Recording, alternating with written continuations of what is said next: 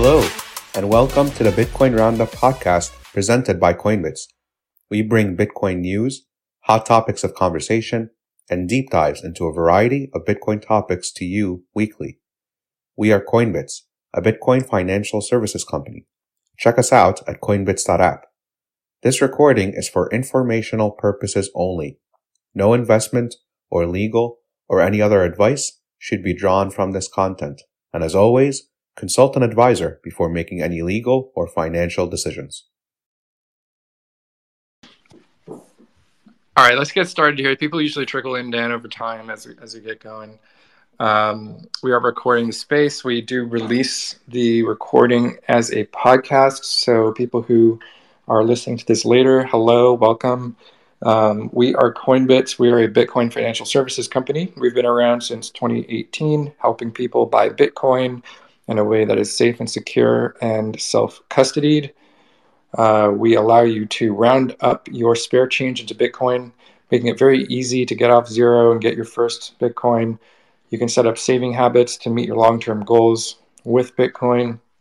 We are coming out with a Bitcoin IRA, and this is wonderful for people who have scattered 401ks or IRA accounts that are in fiat that they would rather put into Bitcoin.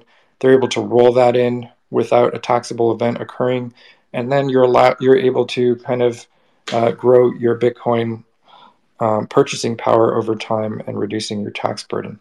So that's really exciting. It's coming out just in a few weeks now. If you're interested in Coinbits IRA, I highly recommend you go to coinbits.app/IRA and join the waitlist. The waitlist will allow you to move up in line if you share that link to coinbits.app/IRA. You have an affiliate link there. If you share that link, you will move up in line so that you will be one of the first people to get the Coinbits IRA feature. We are releasing it kind of in stages. So if you don't make it into that first stage and that first phase of rollout, that's okay. We will get back to you later. But if you do want it soon, go ahead and sign up.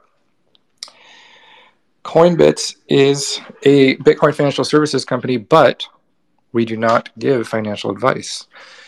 You need to talk to a certified, licensed financial advisor if you want to know whether Bitcoin is for you. We can't tell you that. We can tell you, though, that Bitcoin has certain properties that make it an extremely attractive asset as compared to other assets. So we'll be talking about Bitcoin, but not about whether you should get it. And today we have Dan Ashmore. Dan Ashmore is a writer and journalist and podcast host. He is the host of the Invez podcast. We recently had a great conversation about Bitcoin product development and emerging technology, and we thought we should bring him on. He is the author of a book called Bitcoin, Money, and Human Beings that just came out a couple of months ago. That's available on Amazon and other outlets. So we're going to be talking about Dan's travels, his experience writing that book, what it's about, and just general Bitcoin. And also, Dan, David and I were talking this morning, we do want to talk to you about ordinals and block space and so on, the current debate going on in the Bitcoin community about all that. So without further ado, David, why don't you take it away and start the conversation for us? Yeah, absolutely. Thank you, Dave. I guess Dave kind of gave an overview of your background, a bit of an overview already, Dan, but why don't you just tell us briefly, how you got into Bitcoin, how that led you to your current career path, and just kind of a general overview of all of that. Yeah, how you doing, guys? Thanks for having me on. My name's Dan. I work for Invez, the personal finance and investment website. Originally, so bounce across asset class, but Bitcoin is the prime focus and probably my biggest passion area. And like you guys said, I wrote a book in the area, so it kind of has always taken my eye. I got into it probably like most people through fluke back in 2016 or 2017. I just happened to sit beside a guy. I think he was in computer science or something in an old job, and yeah, he was like, hey, it'll have a look at this Bitcoin thing, and then kind of intrigued me and kept an eye on it. Like, bought a little bit, and kind of tracked it, number go up, number go down, but it was only really like probably after the bear market crash in was it Christmas of 2017 that I started like getting more into it, and then during COVID was really when the passion kind of properly deepened. So I was working in TradFi at the time, like investment analyst. I guess like I grew up in Dublin, but it was probably like the Irish equivalent of a Wall Street job, if you want to put it that way. But yeah, I just decided to convert over. Got offered the chance to, I guess, make the jump across, and went kind of remote too. So started traveling around a bit, which is where the book came. I kind of threaded like my travel stories through my thoughts on Bitcoin a little bit. And yeah, so I just like sat down and was like, okay, let's just write a whole analysis on it and build a model on this thing, and kind of started out as a paper and then turned into a book. But it was just a fun side project. But yeah, that's kind of my quick background, I guess.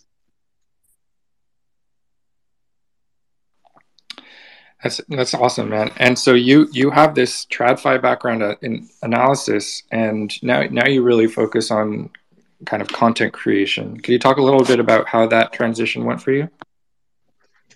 Yeah, it's kind of a funny little transition. So I guess I'm sort of like half research, half journalism, I guess, but definitely using the creative side of my brain a lot more, which is different.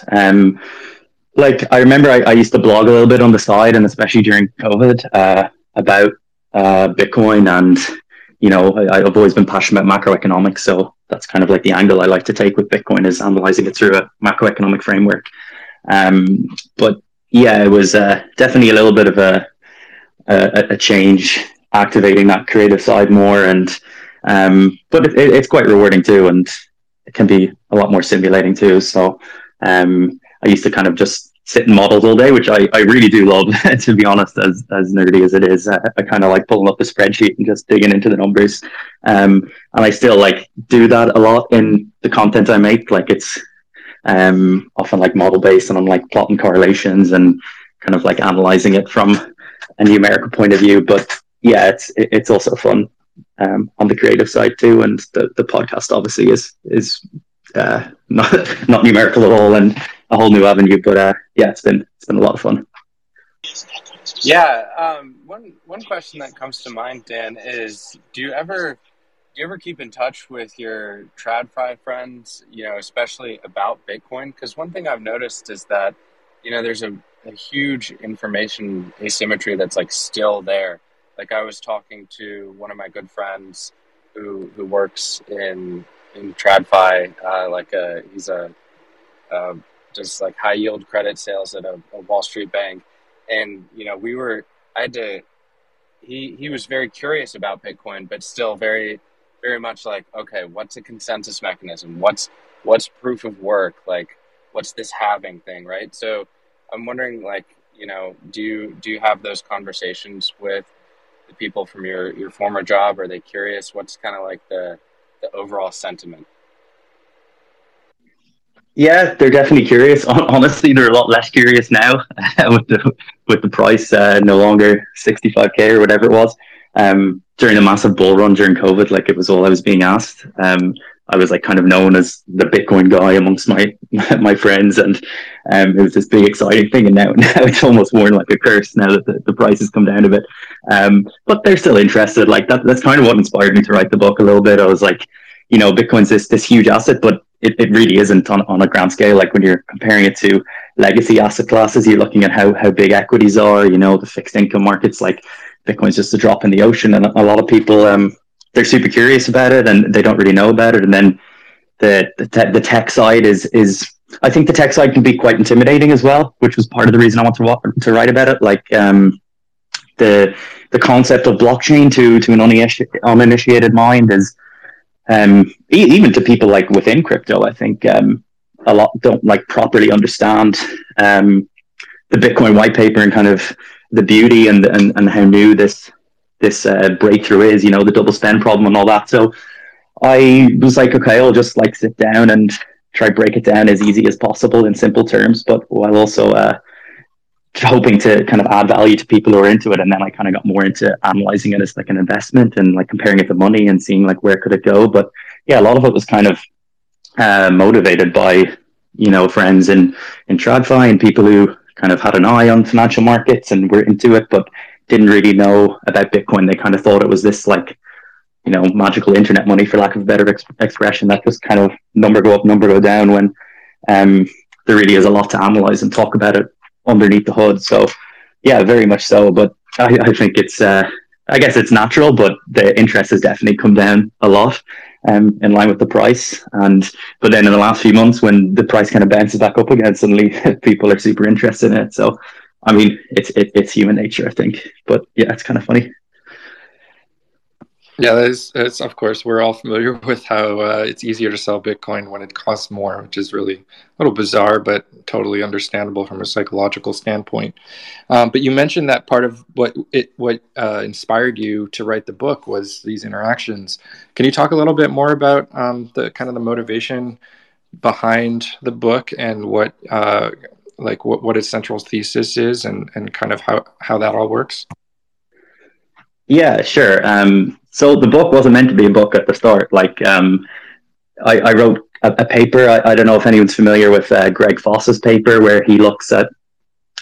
So he's kind of a veteran of the credit markets, and he analyzes bonds and looks at like yields and kind of tries to compare how he looks at maybe like using Bitcoin as a hedge against the whole credit system. So he mentioned this thing called Fulcrum Index, and I read the paper and I was kind of fascinated by it. And I'm like a bit of a numbers nerd, so I dropped him a DM and I was like, "Hey, Greg, can you tell me like a little bit more about how you worked the numbers behind these?" He put a fair value.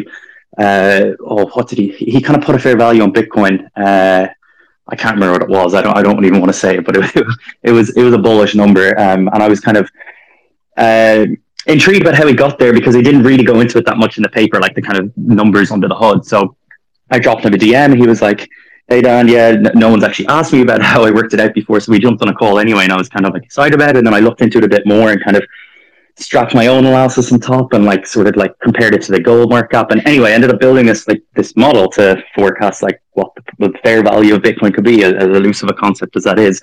And it ended up being like, I don't know what it was. It was like 20,000 words. So I was like, I totally did it for fun on the side. And I was like, okay, well, why not just like turn this into a book? Because I actually have loads more to say. So I just kind of purely wrote about it on the side. I've never written a book before. I don't know what it entails. So I was just kind of bashing keys on a laptop for the most part. And then I kind of gave a little intro about myself and crossing over. And like, I grew up in Ireland. We had one of the worst banking crises in history in 2008.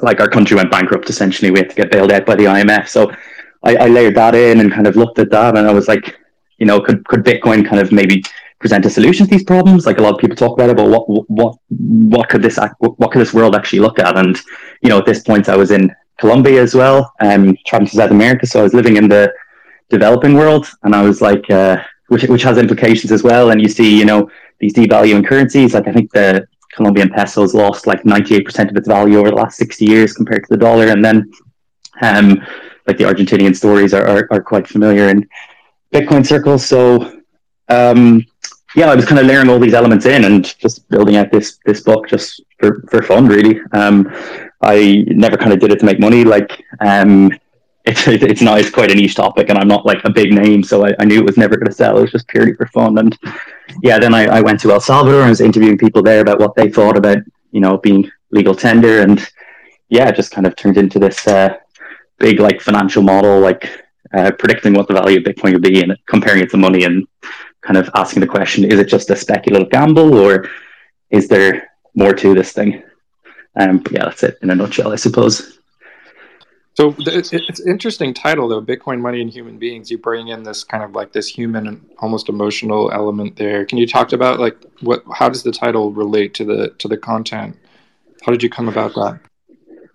Yeah, sure. So it's like, it's in three parts. The first is like an intro to Bitcoin, and it explains what it is and explains my background growing up, through that bank crisis in Ireland that I mentioned. And then the middle part compares it to money, which is where the money element comes in. So it looks at, things like 1971, when the US abolished the gold standard, and it looks like the devaluation of the dollar since then, and different economic consequences out of that. It looks at real incomes and kind of housing compared to wages, and how wealthy people are in real terms since then. And it looks at then obviously the big money printing came through COVID. So as I wrote this, kind of inflation was starting to become a thing, and all these things were happening. So it kind of got a little bit lucky in terms of what was happening earlier, and I was kind of like comparing it to that. And then I was talking a bit about being in Colombia and threading in these stories about these developing nations and their currencies. And so that's where the money came in. And then the human side, at the end of the day, I was like looking at it as an asset and looking at how it moves and saying, okay, it's crazy volatile. I was like comparing it to gold and euro, and I was like, there's still so much emotion in this thing. It is still humans are kind of driving the price of this thing right now. And I was kind of like comparing that to what could happen in the long term, if the fundamentals would kind of come through, or what it could be one day. And that's kind of where the humans are. Like it's sort of half about human history and its relation and humans' relationship with money, and then half about like what Bitcoin is and could it actually do anything. So I just kind of decided to call it that title to kind of convey that it wasn't just a Bitcoin book. Like I'm not just talking about blockchain the whole way through. I'm kind of talking about money and how right from the invention of paper money all the way through to today and what's happened. And like I was in another coincidence, I was in Ecuador for a few weeks, and there was like these massive inflation or protests against inflation, and like what it was doing to the country. And they were terrible. It was like 5 or 6 people died in them, and it was kind of scary. But then I kind of threaded that in, and I was like, it's a very human story at the end of the day, because money's been invented by humans. It's not a tangible thing. We all just sit around and kind of agree that it has value. So that's kind of where the title came from, I guess. Yeah, that's great. And, it's talking about explaining money and, how money and banking works is just so important and really undertaught, or I guess undertaught well definitely in the United States. I'm very interested in your fair value model. I'm wondering if you could kind of explain the framework about how you put that together. What's like the framework for the overall model? Yeah, it's a good question. I'll try and summarize it as best I can without talking for too long. So I took a number of scenarios, and I come to a number at the end of it. I'm almost hesitant to say it because it's more about the conclusion out of the model was more that this is an asymmetric asset with like huge upside and like limited downside. And it's very hard to put a fair value on it because it's so hard to know what will happen in the future, because you're talking about like massive ticket items, like literally the path of civilization and our view on money, and like massive like geopolitical events and all these things. So I took a number of scenarios and approached it from an expected value point of view. So I forecast like what the price of Bitcoin would be in a number of scenarios, and then I put a probability on those scenarios occurring. And then out of that backed out like a simple expected value calc. Now, so some of the scenarios looked at were a little more complex. Like one I hinted earlier, it was kind of inspired by Greg Foss's view on it, and I took like all the sovereign debt in the world. So like, the US has like 30 trillion of debt. And I looked at like, maybe if you could use Bitcoin as a hedge against this, as insurance, and looked at it like from a CDS spread point of view. So the same CDS bonds that were used in, popularized in the Big Short movie, that were used to hedge against the kind of banking collapse in 2008. I was like, maybe you can sub Bitcoin in, because what happens if, the debt crisis gets out of hand and it collapses? Like, what does that do to Bitcoin? And so I kind of replaced them with insurance as these insurance items and CDS that kind of thing. So I was like, what happens if I count up all the debt and multiply that debt by these spreads, and like, what price does Bitcoin come at that point? And like, obviously these are like, this is an extreme scenario of literally like the debt bubble getting, it's pretty topical now with the debt ceiling conversation going on this week. But if like defaults ever do happen and debt gets out of control, like what price would Bitcoin be in that scenario? And like, I think I only assigned this like a 1% chance to show that like, to kind of highlight the asymmetry of Bitcoin, because I was like, even if there's a 1% chance of that, and if I put that in an expected value model, like I'm not, my whole point here is like that Bitcoin's incredibly volatile and dangerous. And it's dangerous from like a short-term investing point of view. And I don't like people, say like Michael Saylor, obviously huge Bitcoin believer, but he kind of overlooks the portfolio management side of things. Like it's not very practical to tell someone to mortgage their house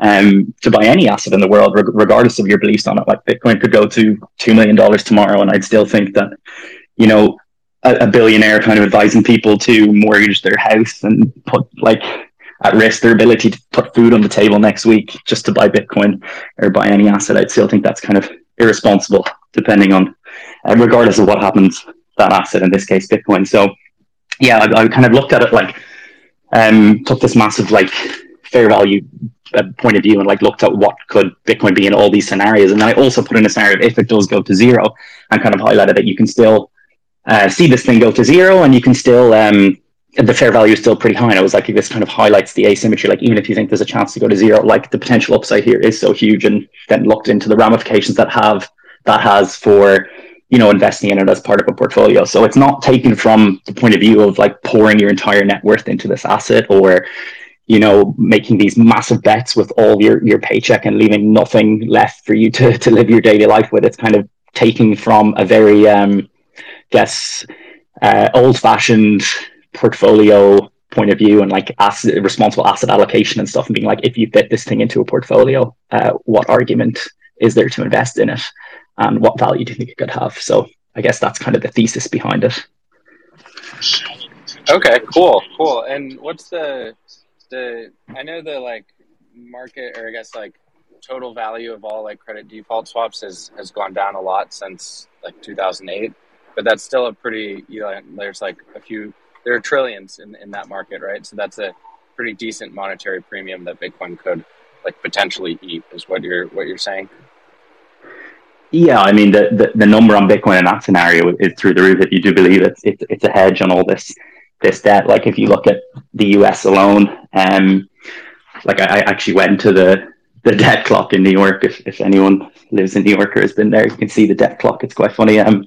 I think it was like 30 trillion or something when I was there. It's probably like 32 trillion now or something. And then they've got all these like pension obligations, which aren't technically sovereignty guaranteed, but in reality they are. So that brings it up way higher. Like the debt in the world is absolutely enormous right now. And yeah, obviously if you do think that Bitcoin can like hedge that, and then you imagine a scenario where there are defaults, then, you know, you get a value through the roof. But these are like way out on the curve. Like I also just look at more base case scenarios, I guess.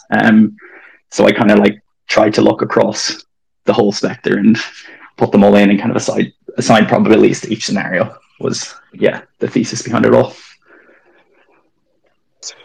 Cool. That sounds like a really powerful, or like interesting tool for people to look at, because that is like it's a really, I guess, not like understudied, but it's a something that people are still really trying to figure out, right? Like how do you value Bitcoin? Because it's not like a stock or a bond or something like that.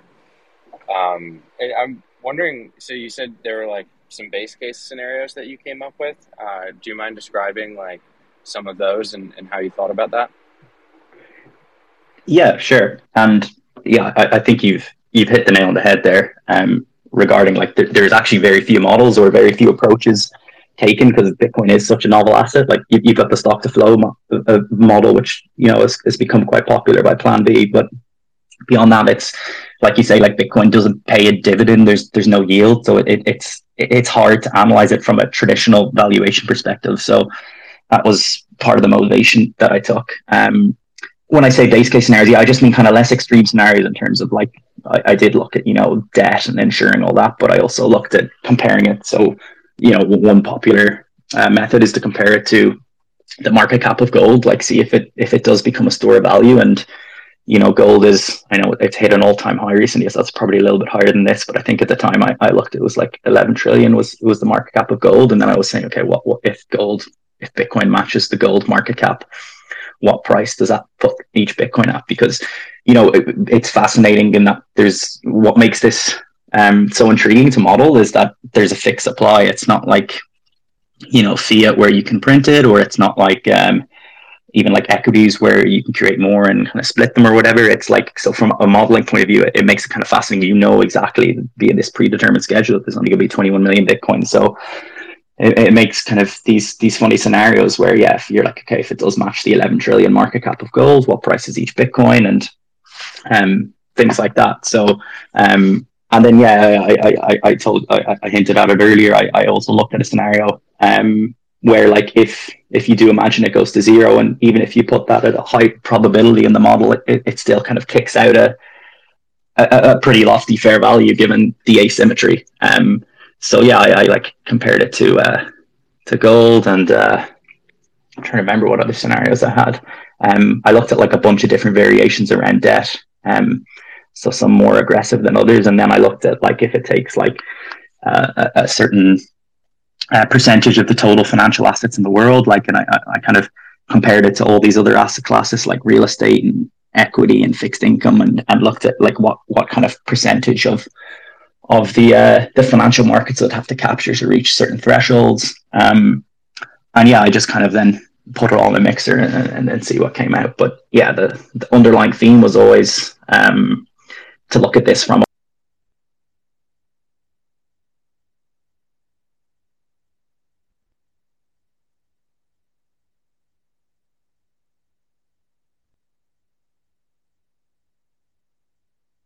that means for investing in it as part of a portfolio. So it kind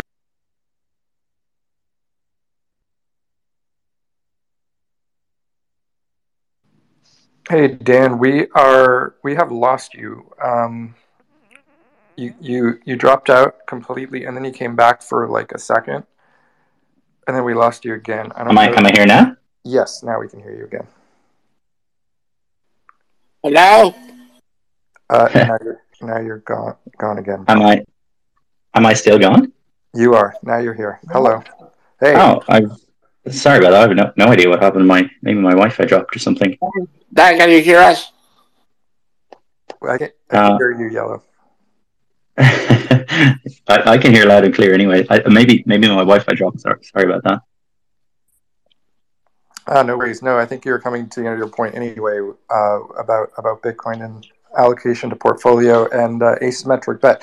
We take the same approach, and actually we have direct experience with that. So having been around since 2017 and having had people DCA into Bitcoin with their spare change since then, we've seen this asymmetric bet play out when people were rounding up and they were buying tiny amounts of Bitcoin every week with their credit card, the change from their credit card purchases.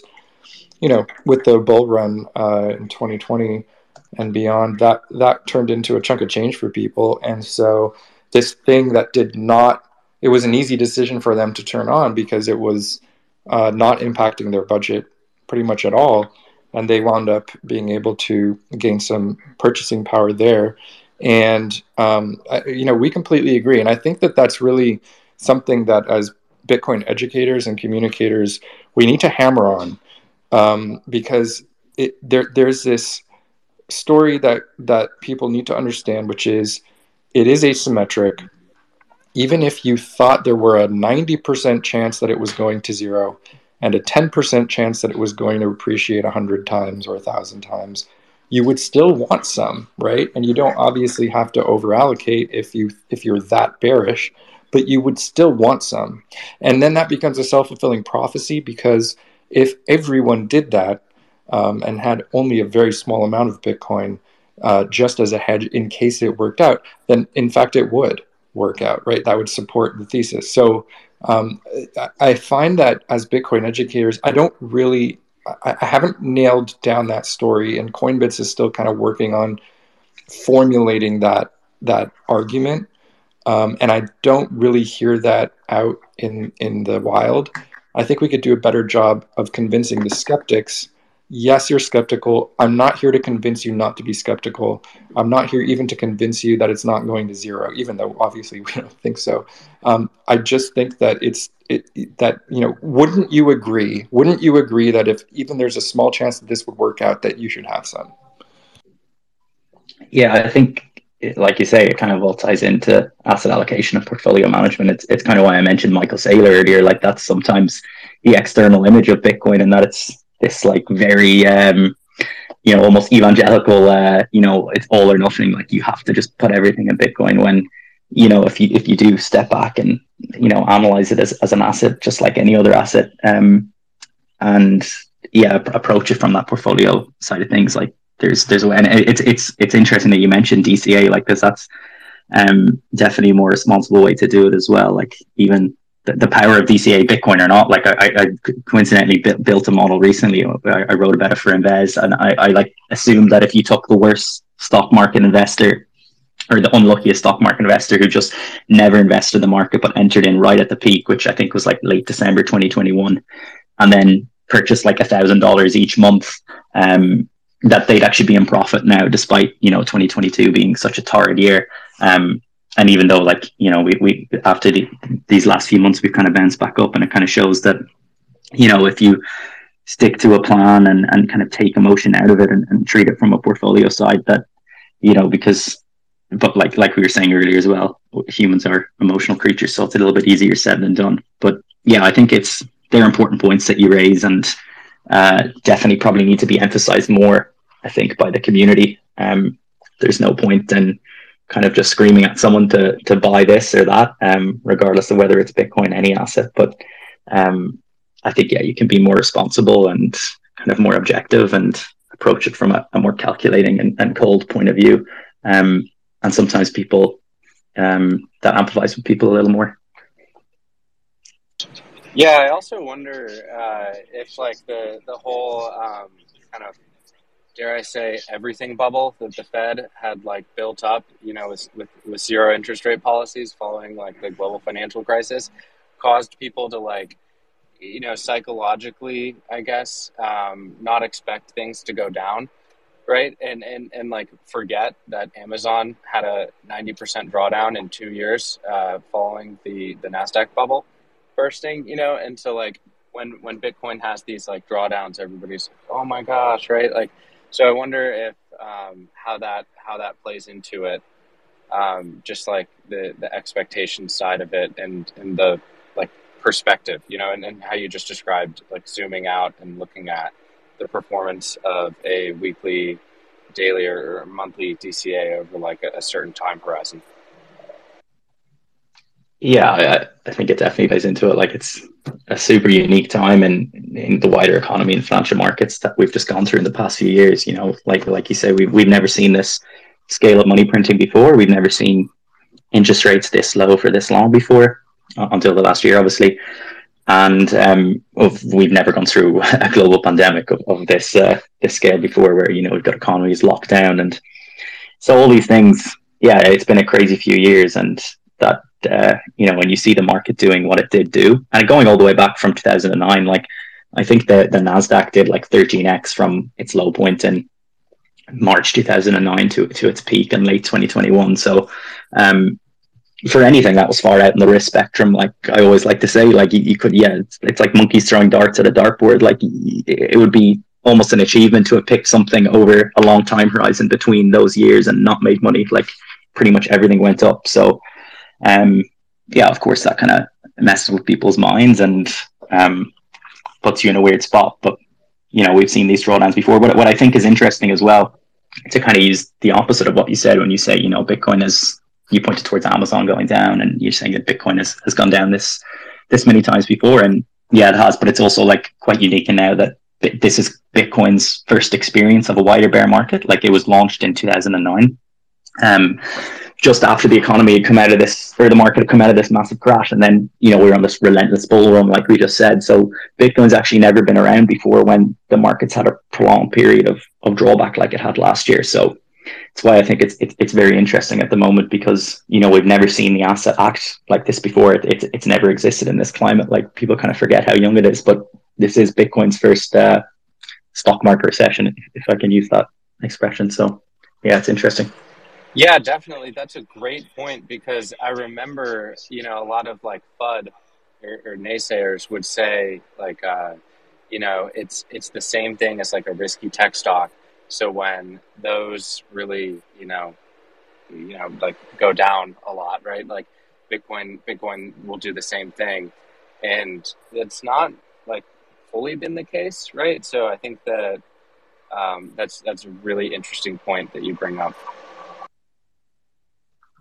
Yeah, I think one of the most interesting questions in the long term is, if or when it can decouple and stop acting like a risk or a high risk asset, because we saw hints of this with the recent banking crisis when tech stocks kind of fell a bit, the market as a whole and Bitcoin came up a bit, but it's only brief periods of decorrelation. Like if you do plot this thing, I wish I could share my screen here, but if you do plot it against something like the Nasdaq, Bitcoin has tracked it extremely closely, and it's kind of traded off these expectations about future interest rates, which sort of goes against the underlying fundamentals, and it should be like an inflation hedge almost. So the reality is that it is trading very much like a risk asset right now.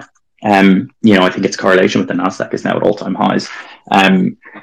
So it's kind of fascinating to think, and this is kind of what I focus on a lot in the book, is looking at these correlations and kind of imagining scenarios that could make them decouple, or seeing long term like when this can happen, and that's when we'll really see what Bitcoin's made of. But it's like I say, this thing has only been around since 2009, so it's not we don't really have a long period to track this thing. So it's trading like it's super correlated right now, but this is its first market recession, and who knows what will happen in the future.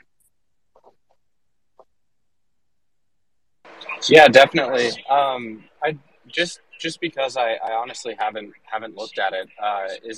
Is it correlated with gold at all, and like over long periods of time, like I guess like it is with the Nasdaq, or not so much? Yeah, so I actually wrote a piece on this as well recently. Like we're actually in this weird juncture where gold and stocks are as correlated as they've been in a long time. So it has actually been trading in a very correlated manner. Bitcoin has been trading in a very correlated manner with gold over the last year, but we're just at a weird point where gold's almost like trading off inflation expectations in the same way that stocks are, rather than like current inflation. So it is kind of correlated to gold, but it's sort of not really, if that doesn't sound like a total contradiction. But it's just weird. Like markets are just kind of oscillating at the moment, and they're all kind of in tandem. Like you see, everyone's just kind of hanging on the word of Jerome Powell, and it's hints of like tapering off from hikes or cuts, and the market bounces across the board, and then inflation's still high. We need to hike more, and then it does the opposite. So we're kind of at a weird juncture. And I think we're almost at a threshold moment as well. Like it does look like we're at the end of the hiking cycle. So, it'll be really interesting to see what the next inflation numbers are, and how both stocks and Bitcoin and gold for that matter can react. But it's definitely been like a super turbulent year, but it does feel like we're at a threshold moment, and we're about to find out a lot more about the market and the wider economy. Like things overall are definitely better than you would have expected 6 months ago. Like labor's still good, the housing market hasn't showed as much softness as people have thought. So it's interesting. Like who knows what will happen, and there's still a long way to go. And if you look historically at when these like rapid tightening cycles end, it's actually afterwards that the market often dips. So now obviously we don't have data for Bitcoin going back to previous cycles, but these are economic cycles, not Bitcoin cycles. But we don't have that data, but it'll be really interesting to see what happens next, I think.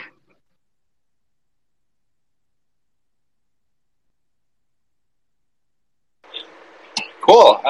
So I guess just because we have you here and it's coming up in roughly a year, what are your thoughts on the halving? Have to ask. I guess with respect to price. Oh, that's such a tough question to answer. Short-term Bitcoin, like I'm not going to pretend I have any idea like anybody else. It is only a year away. Yeah, that's really crept up quickly. It feels like 2020 was just yesterday. I have no idea really. I think it totally depends on short-term. It's just going to depend on the state of the economy and how well we can come out of this tightening cycle, and if that soft landing can be achieved, because that's going to set the tone for the financial markets across the board, and it's just so hard to picture. That's still it does feel like tomorrow, but it's still a long way away, and a lot can happen between now and then. If that kind of soft landing is achieved and things are still floating along nicely, and then the halvening comes in, that could be very promising for Bitcoin. But on the flip side, like, there could very easily be pain down the road for the economy, like that. Those labor numbers might not stay up. Like, maybe inflation is a little stickier than we think. Things are a little better in the US than they are in Europe or elsewhere. But yeah, I don't know. I'm hesitant to give a short term price forecast, because I'd just be picking out a number. I'm not going to pretend like I have any clairvoyant knowledge here or anything. I'm more kind of intrigued in the long term aspect. I think short term, it's just, there's nothing harder to predict, which kind of gets back to the central point that Dave was talking about earlier, and DCAing, because in the short term, it's just too hard to know. Yeah, absolutely. I agree. I think price talk, it's frustrating, price talk, because you're obviously going to be wrong. You're obviously going to mislead yourself and others. It doesn't matter. In fact, at Coinbits, we recently, as we've kind of evolved the way that we do our writing and our content, we really try never to say the price of Bitcoin. We try to use the word exchange rate, because we try to kind of characterize value as being based on Bitcoin first, Bitcoin becoming a universal language for communicating and transmitting value. It really doesn't make sense to think about it as a price in US dollars, even though obviously that matters. So I wanted to ask you actually about, I don't know if you have an opinion about this current event in Bitcoin regarding block space, ordinals, BRC20, and so on. I don't know if are you familiar with all the developments in that area? Do you have any opinions? Yeah, I've sort of been following it from afar. I don't have any passionate opinions one way or another. I'm kind of surprised that these block debates are coming up again. I kind of thought they were condemned to the past. Like, it just feels like so long ago. The ones, was it 2017, and the Bitcoin Cash and all that. I really thought that was kind of condemned to the past. I had thought about Bitcoin Cash in a long, long time. I don't even know what it's doing at the moment, but yeah, it surprises me. The ordinals, I mean, I know there's kind of very passionate opinions on either side. Like, some people are like, oh, it goes against the very ethos of Bitcoin, and it's NFTs and BRC20 and all these crazy terms and stuff. But I mean, I think it's kind of harmless. I think I don't think it's any value. I'd never invest in anything like that ever again. And I don't think it's really anything to do with Bitcoin, or kind of what interests me about Bitcoin, and looking at it like I was saying, like that macroeconomic angle and stuff. Like, it's really nothing to do with it. But I also think it's kind of harmless, and these things are going to die down. I think the interest will drop. Like, I mean, people were saying all sorts about NFTs back in the pandemic bull run, and the volume there has disappeared. I think it will be kind of similar here, but I'm not like cheering for their demise, or I'm not like cheering them on. I think it's like, oh, that's kind of interesting, and I'll like browse by it on my timeline every now and then, but I'm not like super involved or anything, or have any strong opinions one way or another. I think that's a safe approach. I agree with you. It's probably just going to blow over, although it is kind of a fascinating thing to see the Bitcoin community a little bit split by like a wedge issue, where people are pretty much aligned on 90% of their opinions on Bitcoin and money and economics. But there's like this one thing where, you could be like a protocol maximalist, kind of, or like a freedom maximalist when it comes to using a protocol. Or you could be like, well, maybe so, but we should change the protocol. And I think what I've been noticing in the last few days is people calling to change the protocol are maybe on the back foot. And I think we're probably just going to watch this thing play out over time. Although we were talking a couple days ago, it is a nice dry run for hyper-Bitcoinization, right? So we've all been hoping for and expecting hyper-Bitcoinization. Obviously, eventually, we would expect that block space would be at a super premium like this. And, I don't think anybody in the Bitcoin community was necessarily thinking that it would be a bad thing if widespread Bitcoin adoption suddenly went parabolic like immediately, but now we're seeing that perhaps the ecosystem has some more work to do to kind of enable it to not teeter and strain under its own weight when you do have these full blocks. So Dan, I do want to ask, and audience, if anybody wants to ask a question or submit a topic for discussion, this is, very free form, casual conversation. Just raise your hand and we'll give you the floor.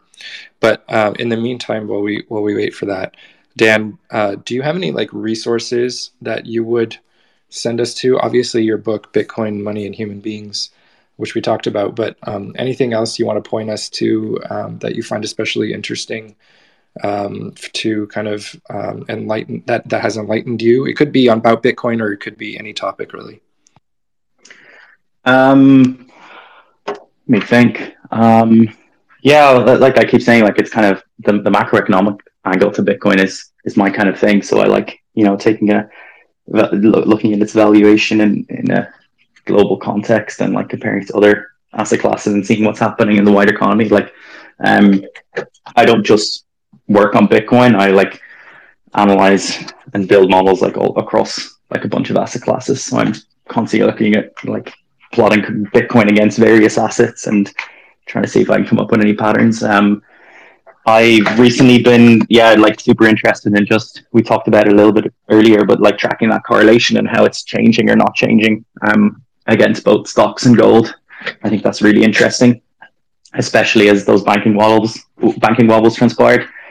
And then, with volatility as well, like the liquidity is so low right now in Bitcoin markets. And we saw like that story that came out a couple of days ago about Jane Street and Jump Crypto. They're pulling back their market making activity as well. And, it's still the Alameda hole in liquidity still has been replaced from November.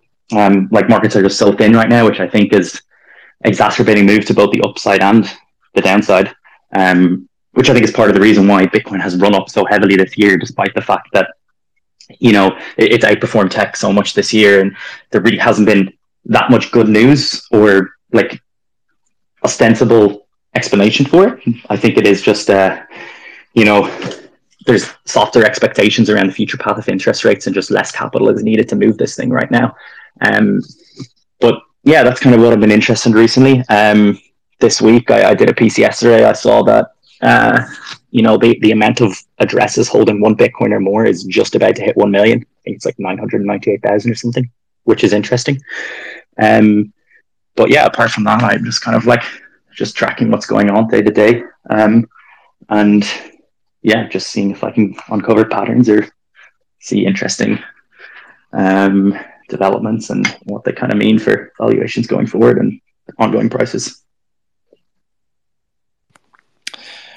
Excellent. Well, we can leave it there, guys. Thank you, everybody. So, Dan, we really do appreciate your time and the passion and the insight that you bring to Bitcoin. And I have not picked up the book. I'm going to go check it out, though. Really interesting that you have this fair value model. I've actually heard that term elsewhere as well. And I think that, there's a lot of interesting work to be done to figure out like what exactly goes on with the exchange rate and why. I saw an article by a Bitcoin bear a few weeks ago, and her thesis was Bitcoin just kind of does this, meaning, it's like unknowable why the price moves. It's possible. I don't know. I think there's got to be some kind of explanation for it. Also, I'm curious about eventually understanding like when Bitcoin does move, let's say it crashes or there's like a downturn, where's the money going, right? I mean, it's a curious question. I suspect a lot of it is to consumption actually, as opposed to another asset, but that's maybe just a working theory of mine. Anyway, Dan, thank you again for being here. We really appreciate you. Any closing remarks? I'm always happy to hear from people if they've feedback on my pieces or my analysis or suggestions. Feel free to reach out to me on Twitter or elsewhere. But yeah, thanks for having me on, guys. Always happy to chat Bitcoin and markets. So it was fun. All right, guys, thank you. We're Coinbits. We are a Bitcoin-only financial services company. We help you DCA into Bitcoin. We can buy big and small amounts. If you're looking for a larger amount of Bitcoin, we have Coinbits Reserve, which is for higher net worth institutions and businesses. Check that out at coinbits.app/reserve. And we are releasing a Bitcoin IRA for consumers and plebs. Go to coinbits.app/IRA, get on the waiting list, and we will be reaching out. And that's all for us. Thanks, everybody. Have a wonderful rest of your Friday and a lovely weekend. We will talk to you next week. Take care, everybody. Cheers.